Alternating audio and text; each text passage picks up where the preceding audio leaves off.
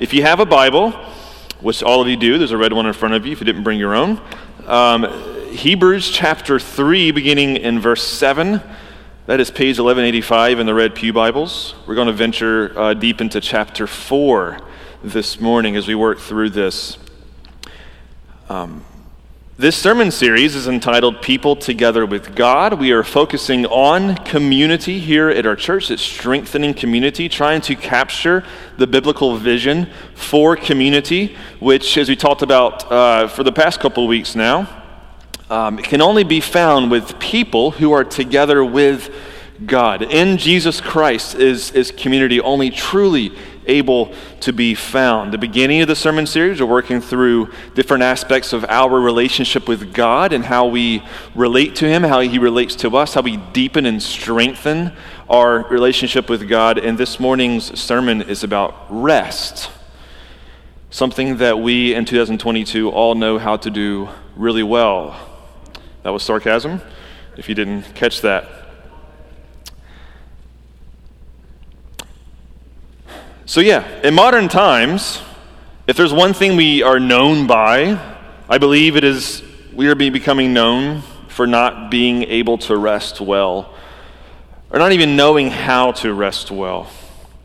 Joseph Pieper, he was a Catholic philosopher. He wrote a lot in the 20th century, a Christian. He said that after World War II, knowing that the war itself was won in part by scientific progress, the nuclear bombs that were dropped on Japan, he said, afterwards, here's what's going to happen. He was a bit of a prophet in some ways, kind of foreseeing some things. He says, because we won in that way, scientific progress, we had the biggest weapon, right? Then progress and flourishing of our Western world is going to, over time, become defined not by who we are as a people, by our character, not by the worship that we give towards God or even the religion of our nation, but it's going to become characterized by our ability to work and achieve. And he said we were going to fall into the world that he called total work. And according to Pieper, work will become all-consuming for us. It will become the very point of everything that we do. It will become the point of why we go to school. Well, we go to school just to be trained to go and get a job, and that's it, right? How we think of our identity. Have you ever asked anybody, what do you do for a living? I surely have. I'm trying to rephrase that intentionally because if we're asking that question, what we're really kind of saying is, what is your life, your work, your life? It's the same thing. It's who you are. It's your identity, right? Because that's how we think as a nation. Why do we get in $100,000 dollars of debt for a college degree only to go and get a job and earn money and then retire from work? Work is the sum, kind of the sun, okay? If you think of what flings everything into orbit in our country, it's work, and everything kind of circles around work. In this way of life, okay, what becomes of rest? How do we attach value to rest? Because rest is not working, right? You don't work when you rest, so what's the value? We don't really have a lot of value for that in our country, right? It's almost bragging rights to, not rest. It's like, well, I work so hard, I'm working 7 days a week. I'm at it all the time, man. People are like, wow, that guy's a go-getter. He's on a go places in life, right? Because he's working. And the result of all this over time, if we aren't careful, is that we're going to allow work to be how we justify our existence. And if that's the case, we'll be hearing a whole sermon about work. This isn't about work today, but we'll hear more about this next week. If that's how you approach work, you're going to be working forever. You may just find yourself in despair, tired, burned out, and overworked, because that void within is larger than what your job can fill. And it's larger than the work in front of you, and it's almost guaranteed that if that's where you're at in life, that you don't know how to rest.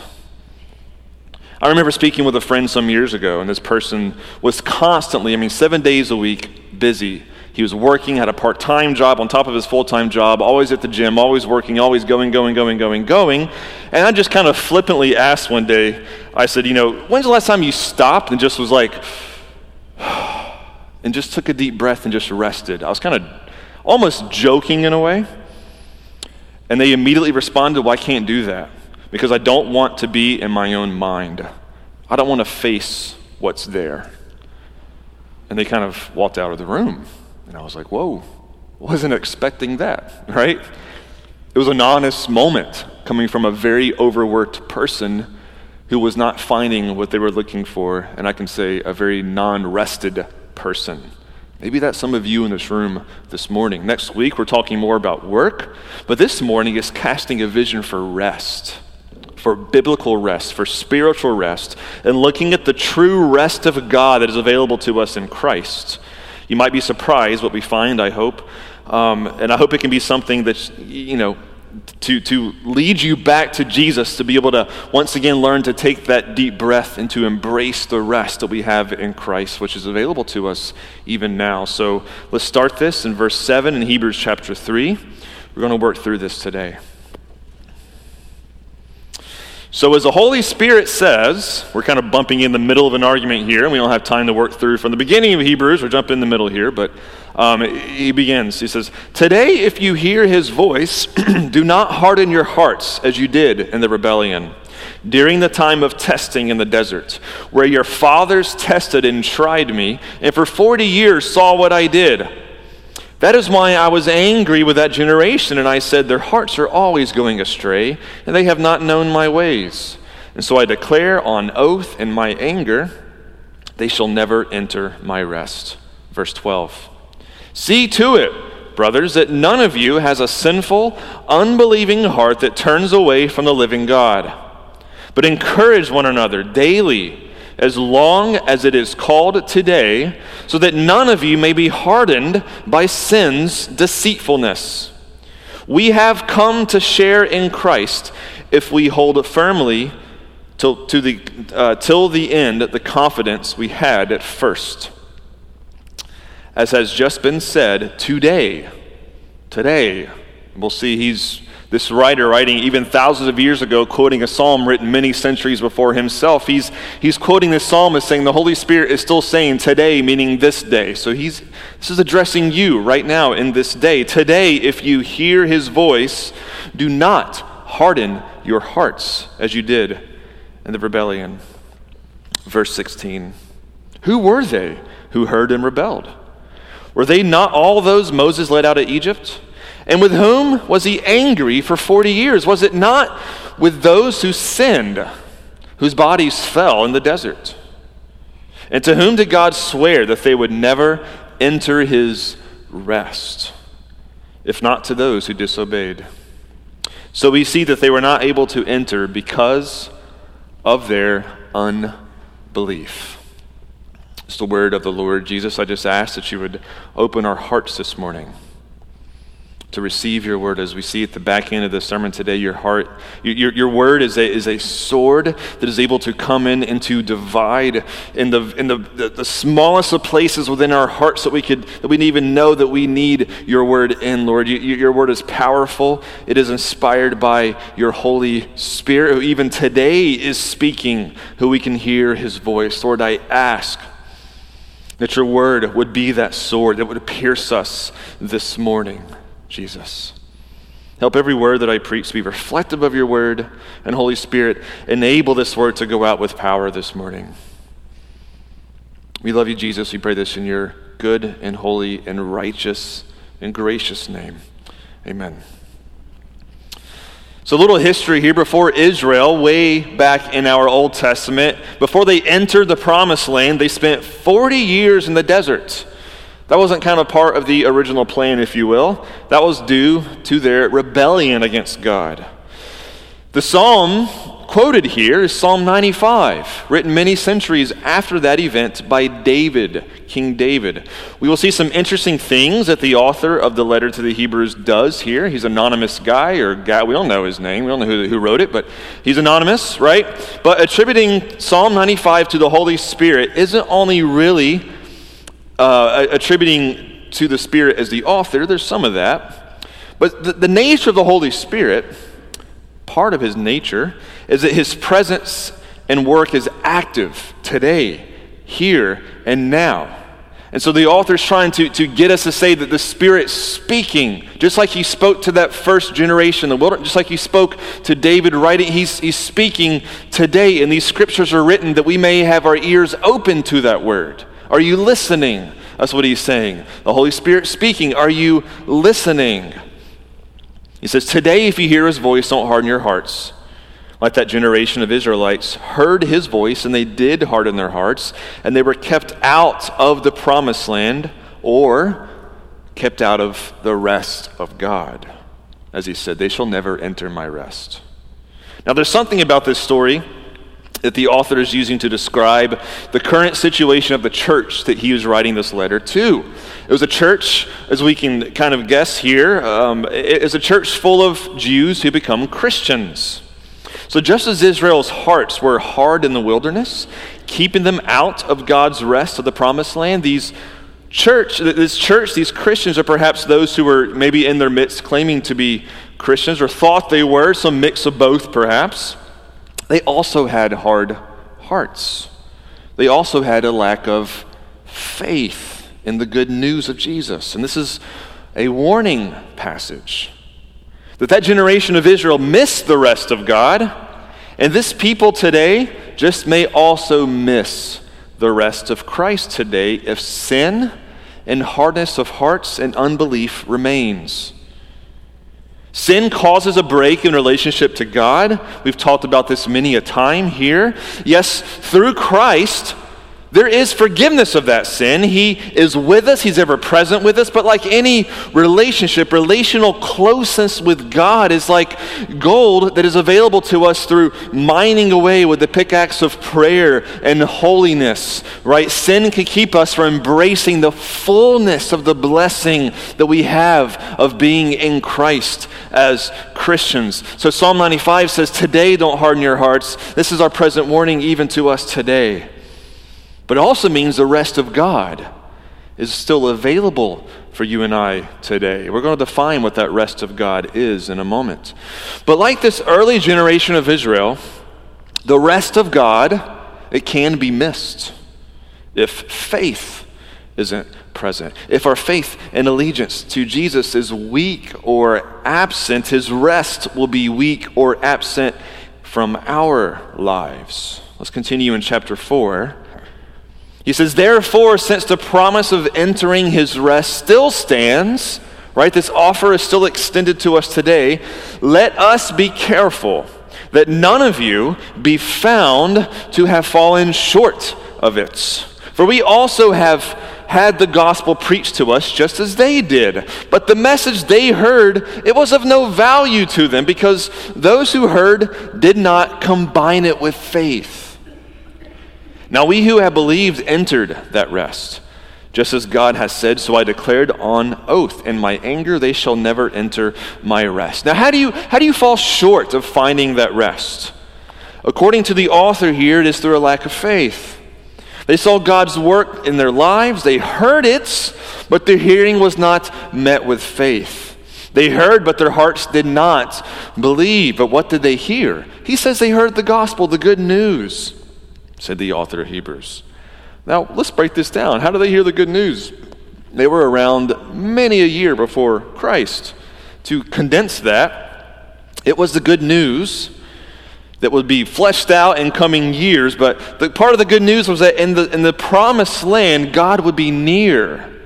That all of his covenant promises would be fulfilled in that promised land if they continued in covenant relationship to him, and they did not believe those promises. They didn't believe that God said, I will protect you, I will deliver you from your enemies in that land. They constantly try to do things their own way, to make those promises happen through the work of their own hands, not believing the words and promises of God, and thus they were kept from the rest of God in the promised land. But let's define this rest further. Let's move forward here in verse 4. And yet his work has been finished since the creation of the world. For somewhere he has spoken about the seventh day. This is before chapters and verses were in our Bibles. For somewhere, this is Genesis chapter 2 he's quoting here. And somewhere he has spoken about the seventh day in these words, and on the seventh day God rested from all of his works.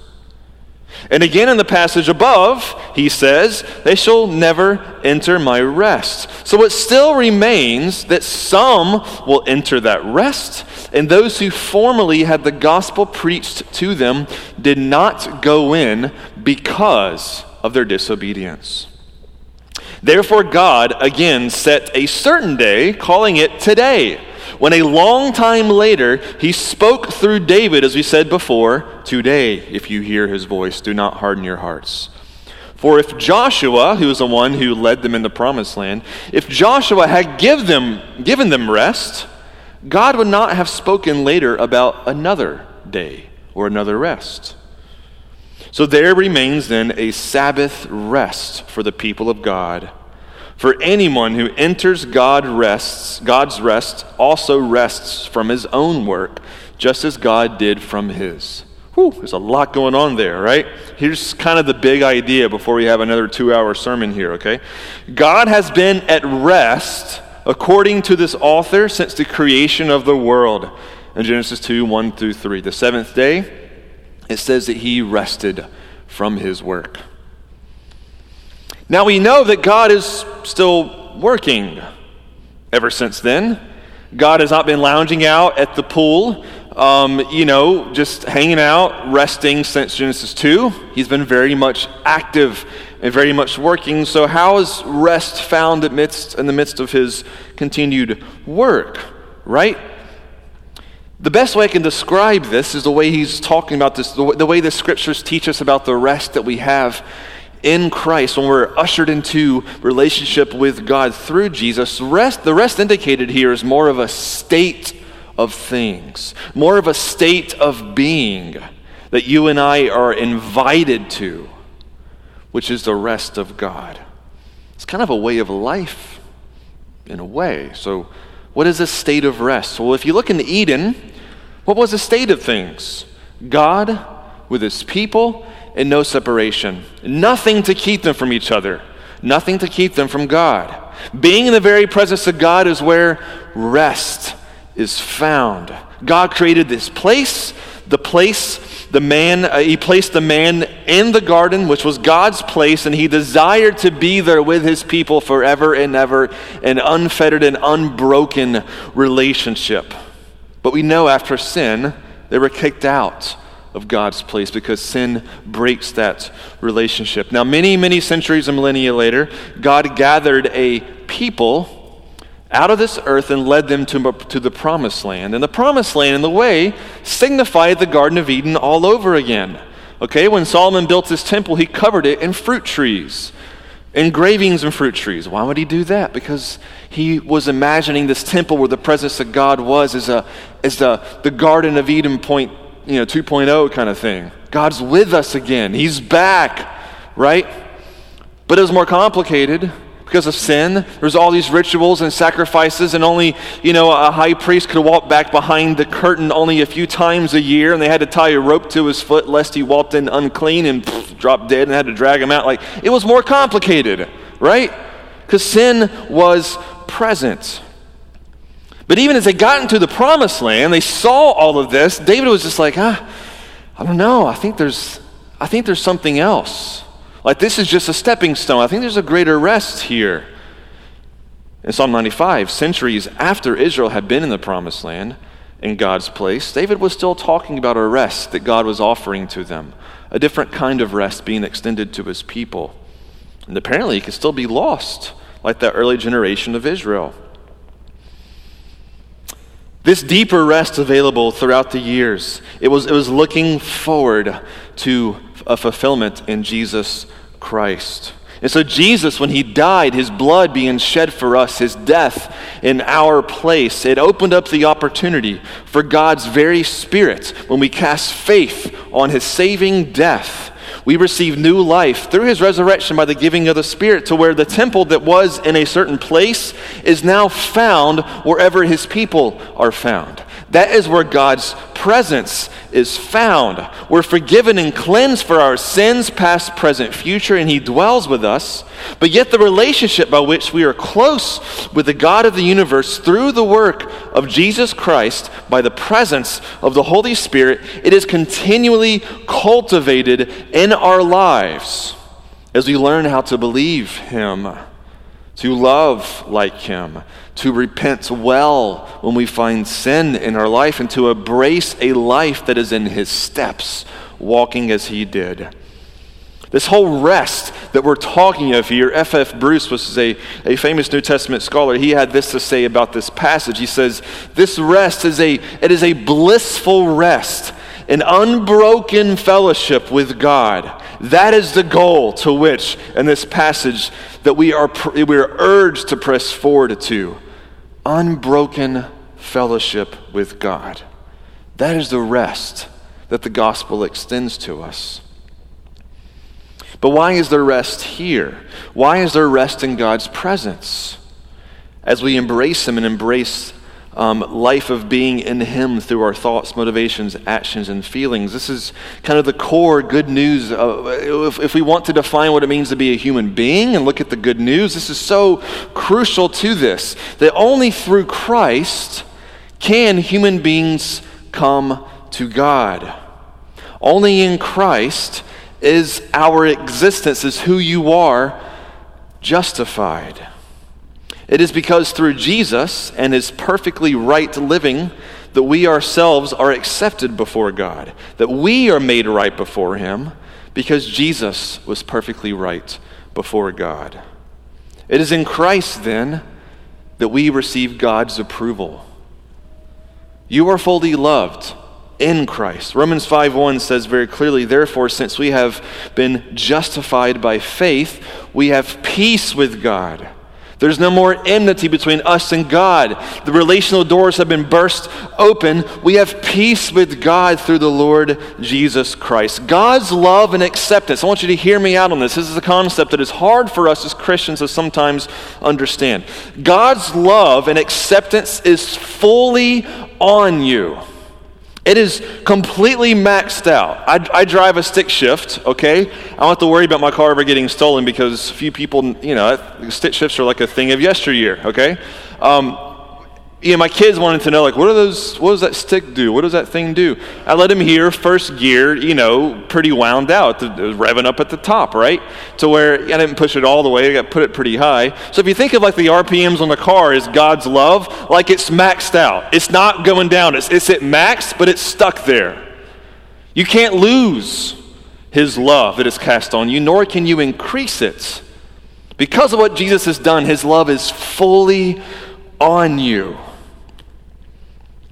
In your failures, you are still embraced by God. This is part of the rest that he provides, friends. In your sin, there is always forgiveness and grace through repentance. And his love still rests on you. In our successes, we are still humbled because God doesn't say, wow, you're more successful than that person, so my love is yet a little bit of extra approval than that person over there. No. That's not how this works. It is maxed out on you. To find God is to fill the empty void in our life, and we only have access to God our Father of this universe through Jesus by the Spirit, as Ephesians 2:18 says very clearly, that we have access to God through Jesus. This is salvation, and this brings rest upon us, because this all was made possible not by my work. I didn't have to work this out to get God's approval. Jesus himself worked it and earned it on my behalf because he was perfect. Something I never could have done because sin is so present within me. This is why verse 9 and 10 says here in our passage, there remains then a Sabbath rest for the people of God. For anyone who enters God's rest also rests from his own work, just as God did from his. This is what this means. If my children are not the next Michael Jordan on the basketball court, or the next Hank Aaron in baseball, or even if they are, that I can rest, because their successes or failures in this area does not make me more approved or less improved as their dad before God. My value in my life is not dependent on my children's successes or failures, because in Christ, I'm already approved by God. It doesn't mean that I don't want them to work hard on the basketball court or work hard in life, by no means, but I'm already accepted by God. Their existence is already justified if they have faith in Jesus Christ. They're already brought near to God, and they're one of his children, and their value is now maxed out because the love of God is maxed out on them. This means that if Emmanuel becomes the next biggest megachurch beneath my watch, that God doesn't love me more because of it. Let's continue on. Let us therefore, in verse 11 in our text here, let us therefore make every effort to enter that rest. It's kind of a funny line. Let's work really hard at entering that rest. Like, what? It's kind of a, funny way to say that. So that no one will fall by following their example of disobedience, that first generation. We'll talk about that more in a second here. For the word of God is living and active, sharper than any double-edged sword. It penetrates even to dividing soul and spirit, joints and marrow. It judges the thoughts and attitudes of the heart. Now let's just push pause at verse 11. That sounds like a paradox. Let's strive to enter that rest. Striving for something doesn't sound extraordinarily restful. Let's strive to enter that rest. Now, if all of this is available in Christ through faith, why am I having to make every effort to enter that rest? Haven't we just been talking about that it's already given to me in Christ, right?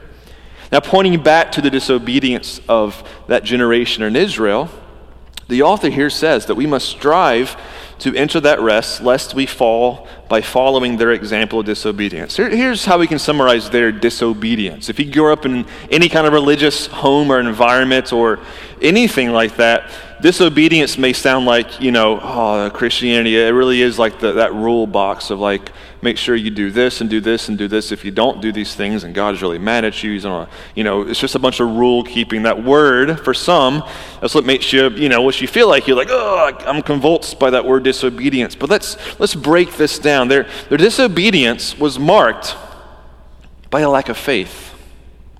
That's where it came from. That was the source of it. It was marked by a lack of faith, not believing in the promises of God. That from God's perspective, we're already complete. He knows past, present, future. He said, I want to protect you from your enemies. Well, it was already there, but they didn't believe him, right? God said, I will deliver you. Like, I'm going to do it. Israel. And then they went into the promised land and saw their enemy. It was like, whoa, we'll never be able to do that. And there's God saying, I know. I told you I would do it, not you. Are you listening? And they're like, that's just too much. There's no shot we can do that. I ain't doing that. I ain't going in there, right? When God said, I will provide your needs out in the wilderness, learn to trust me. And there they were saying, I'm so thirsty. Where's our water going to come from? And there's God saying, did I not tell you? I'm going to give you water. I'm going to give you what you need. Do you believe that God truly loves you and accepts you because of what Jesus has done for you? Like, do you actually believe that? I want you just to go back to this super basic question. Do you really believe it? I didn't ask you if you know he has. I am asking you rather if you truly believe he has. Do you really believe that God has sealed you with his Holy Spirit? That if you believe in Jesus this morning, that you cannot fall out of his grasp, that simple just repentance of sin always just restores you in unbroken fellowship back to him, that sin after sin is repentance and constant just grace and grace lavished upon you, that he loves you, that he's never going to say that, no, I'm done with you and my back is turned. He's never going to do that. Friends, do you believe that? Do you believe that whatever horrible thing you may have done in the past, that you said, I'm sorry, God, 4,000 times, and he says, I've already forgiven you of that. Are you still dwelling on that? You are a new creation. That's done. That person's gone. That person's dead. Do you believe that this morning? Do you believe that stain of sin is cleansed as far away from your story as is the east is from the west? Do you believe that if you feel like I failed as a parent, or I failed as a student, or I failed as a friend, do you believe that all the insecurities you may have of your own abilities of life, that it somehow have made you less valuable before others and before God? Are you insecure because of your job or your job position, that it's not quite what, your parents or friends may have, and you feel so insecure, like maybe I'm not somebody after all? Is that you this morning? If that's you, I need you to look to Jesus. And he says, I love you. Regardless if you scrub toilets or you're the CEO of some company, it doesn't matter to me. I died for you. I hung there on the cross because I love you. Are you letting him fill that void rather than your work? Are you letting him define who you are rather than your failures or your successes? Let him fill that void, because nothing else will. And when you learn to do that, you know what you're going to find? Rest for your souls. Come to me, all who are weary, and I will give you rest from your souls. It begins in faith. This is a work that's already done on your behalf. Believe it, friends. I know that's the front door of Christianity is to believe it, but there's also the reality that we have to keep on believing it, right? We hit something new in life that's even harder than what's before, and you find your faith being tested all over again. Keep believing, friends. All of these things are an example that we just talked about of a lack of faith in the gospel. And you are thus experiencing a lack of rest from your works, primarily the work of filling up that void of meaning in your life. And that disobedience is keeping you from resting in God. And it keeps you from actually sitting and resting when you maybe have that day off, the opportunity to sit, the opportunity to rest. Right? Those Sabbath rests that God in his wisdom kind of ordained in our work week, right? Are you the type of person that can't sit? You have to kind of busy yourself up because your mind is just, you don't really want to be there. You don't really want to deal with some of the stuff there, so you pick up this, or you kind of just putz around all day doing this kind of stuff, when God's saying, why don't you just stop and just sit and open your ears and be with me? Can I please talk to you? I want to be with you. Stop pushing me away. Just sit and just be with me. Just take a rest from your work week and just sit in front of me. So a couple of questions I have for you this morning. Are you walking in here this morning exhausted from a completely over-the-top, maxed-out schedule? My question is, why? Why have you allowed your schedule to be so maxed out? Could it maybe be rooted in efforts to make something either more of yourself, or to busy yourself up to not deal with those things, or to maybe hopefully win the approval of others, or that your kids may somehow make you something more and make your failures in life suddenly make you feel like you succeeded because you're making their life super busy with sports and everything, when you just need to stop and say, no, all that stuff, I'm working vainly here. I need to rest from my works and let the work of Christ provide rest for me. Number 2, are you able to take a Sabbath rest?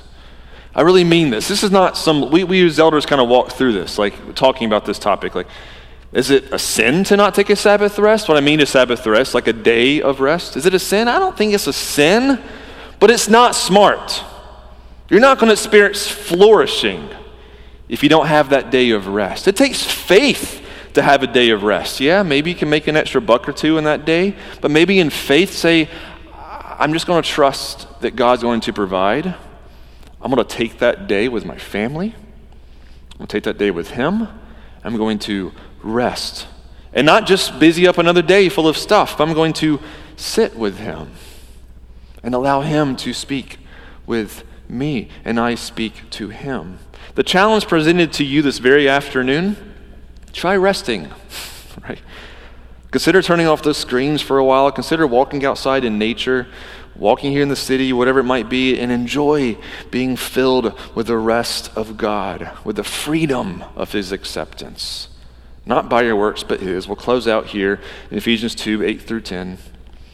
As the Hebrews, the author here throughout, the words of God are living and active. So let these words I'm about to read to you that you may be familiar with, let these words be living and active in your life right now. Verse 8, and let's celebrate this morning. For by grace you have been saved through faith. This is not your own doing.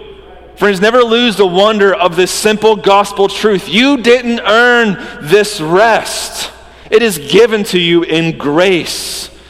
It is the gift of God, not as a result of works, so that no one may boast. We are his workmanship, created in Christ Jesus for good works, which God prepared beforehand that we should walk in him. Orient yourselves towards those good works.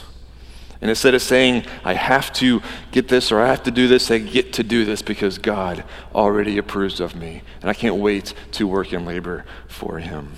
So I'm going to call the worship team up at this point to come forward. I'm going to pray for us. If God was stirring in your heart, please take these next few moments in this last song to allow him to take that word home. If repentance is needed this morning or encouragement, we are going to have people available for prayer. We will have the meeting right after this song, but if you need prayer, we will gladly step out with you in the back hallway and pray for you. Don't leave here if something's stirring without dealing with it, without allowing God to fully have his way with you this morning. The Holy Spirit is speaking today. That's what we read this morning. He is active in this room today. And if you feel that stirring, that is the Holy Spirit speaking to you. And you need to listen to him. Jesus, I pray, give us open ears to hear, Lord. The constant busyness that we often engage in, Lord, can block off, Lord, just the ability to sometimes hear from you, that relational disharmony that can come from our lack of faith. Lord, restore the weary in this room this morning. Breathe life into them this morning. May they catch just another glimpse of your grace and your love in ways that they have not seen in many, many years, Lord. Even for those in this room who may need to see it for the very first time, Lord, open their eyes to see how much you love them. Lord, Isaiah 46 said that as you hung there, it says that our names were engraved on the palms of your hands. Lord, help us to just know the depths and the heights and the widths of your love that is deepest as the deepest ocean, Lord. Thank you, Jesus. We pray this in your name. Amen.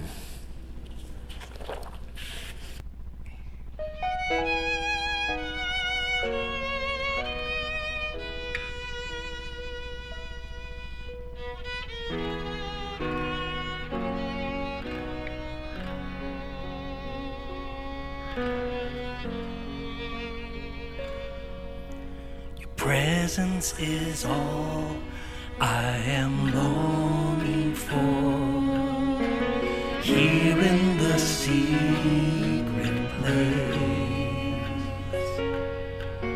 Your nearness is all I am waiting for, here in the quiet place,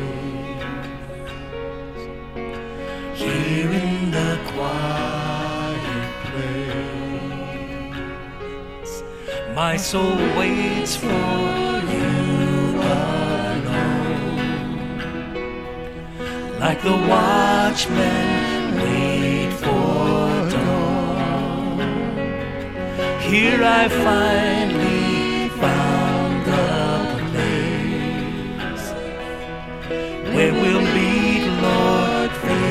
face to face.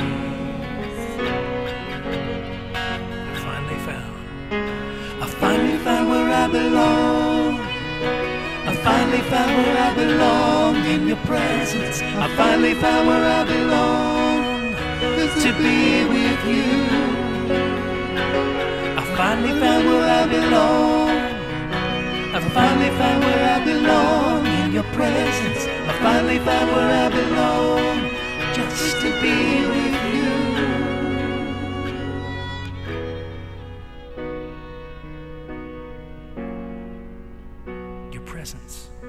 Your presence is all I am longing for. Here in the secret place, your nearness is all I am waiting for. Here in the quiet place, here in the quiet place, my soul waits for you alone, like the watchmen wait for dawn.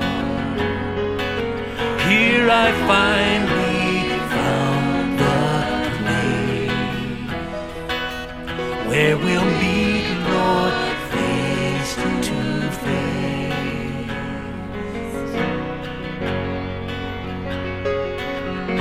I finally found where I belong. I finally found where I belong in your presence. I finally found where I belong, to be with you. I finally found where I belong. I finally found where I belong in your presence. I finally found where I belong, just to be with you. Here in your presence. Here in your presence, God, I find my rest. Here in your presence, God,